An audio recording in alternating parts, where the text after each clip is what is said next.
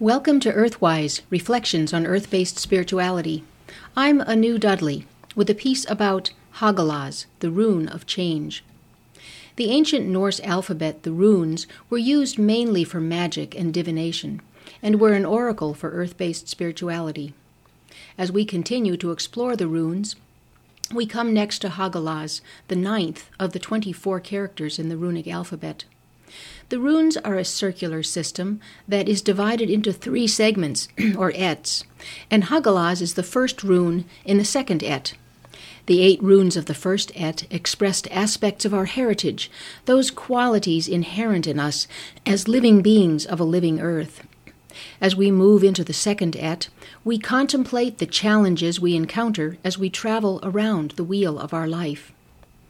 Hagalaz is the beneficiary of all the wealth, protection, inspiration, knowledge, and joy of the runes of the first et. With this inheritance, Hagalaz, through change, initiates us into the process of self-actualization, of becoming our true selves. The runes are an angular alphabet written using only straight lines. Hagalaz looks like a capital H, except that the middle line is drawn on a slight diagonal, slanting down to the right. Traditionally, in rune divination, Hagalaz is interpreted as a destructive force. Its name comes from the German word Hagel, meaning hailstone.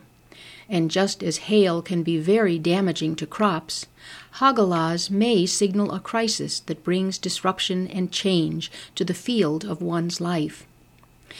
But one of the epithets that is applied to Hagalaz is the ice egg, because it bears the seed of regeneration. An ancient rune poem suggests, "Hail is the whitest of grain. It is whirled from heaven's loft, tossed about by wind gusts, then melts into water." Hagalaz is not absolutely destructive. Rather, it ushers in change, which corrects imbalance and creates new conditions favorable to further growth and development. Hagalaz is like the Bifrost of Norse mythology.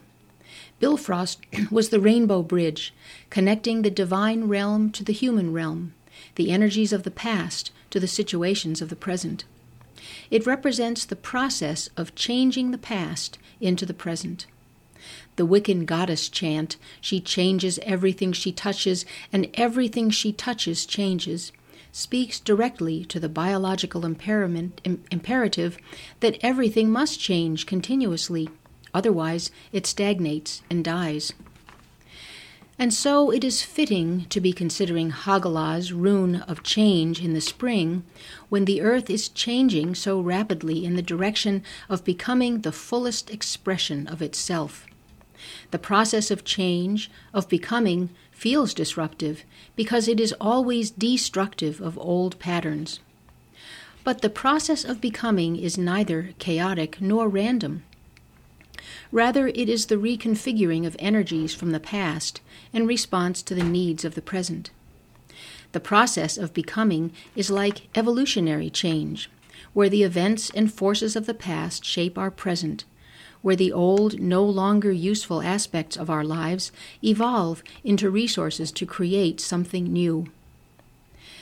Hagalaz is dedicated to the Norns, the 3 Norse goddesses of destiny, Urd, Verdandi, and Skuld, and in particular to Urd, the eldest, who represents the past.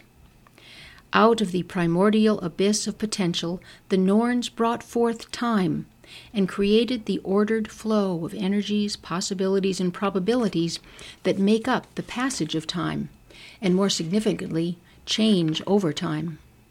Urd, whose name means earth, represents the past, out of which, like the earth, everything arises. Urd is pure change and pure potential, and although she is the past, there is nothing dead or static about her.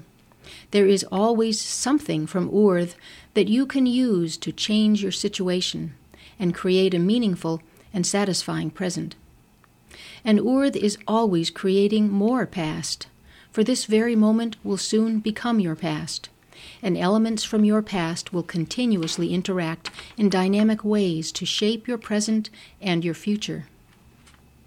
Hoggle, rune of change, the whitest of grains, hits you with the imperative for change and delivers to you the resources to grow, so you can continue to become your true self. Blessed be. You've been listening to Earthwise, Reflections on Earth-Based Spirituality. I'm Anu Dudley.